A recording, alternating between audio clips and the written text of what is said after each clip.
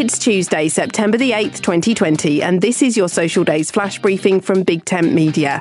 On the social calendar today, it's Star Trek Day, Pardon Day, Literacy Day, World Physical Therapy Day, Actors Day, and Iguana Awareness Day.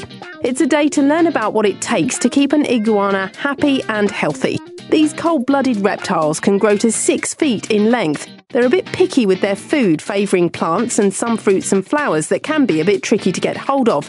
A demanding and high-maintenance pet, they can live in captivity up to 12 years, but 20 years is not uncommon. My name's Suze Cooper. Find me on Twitter @BigTentSocial.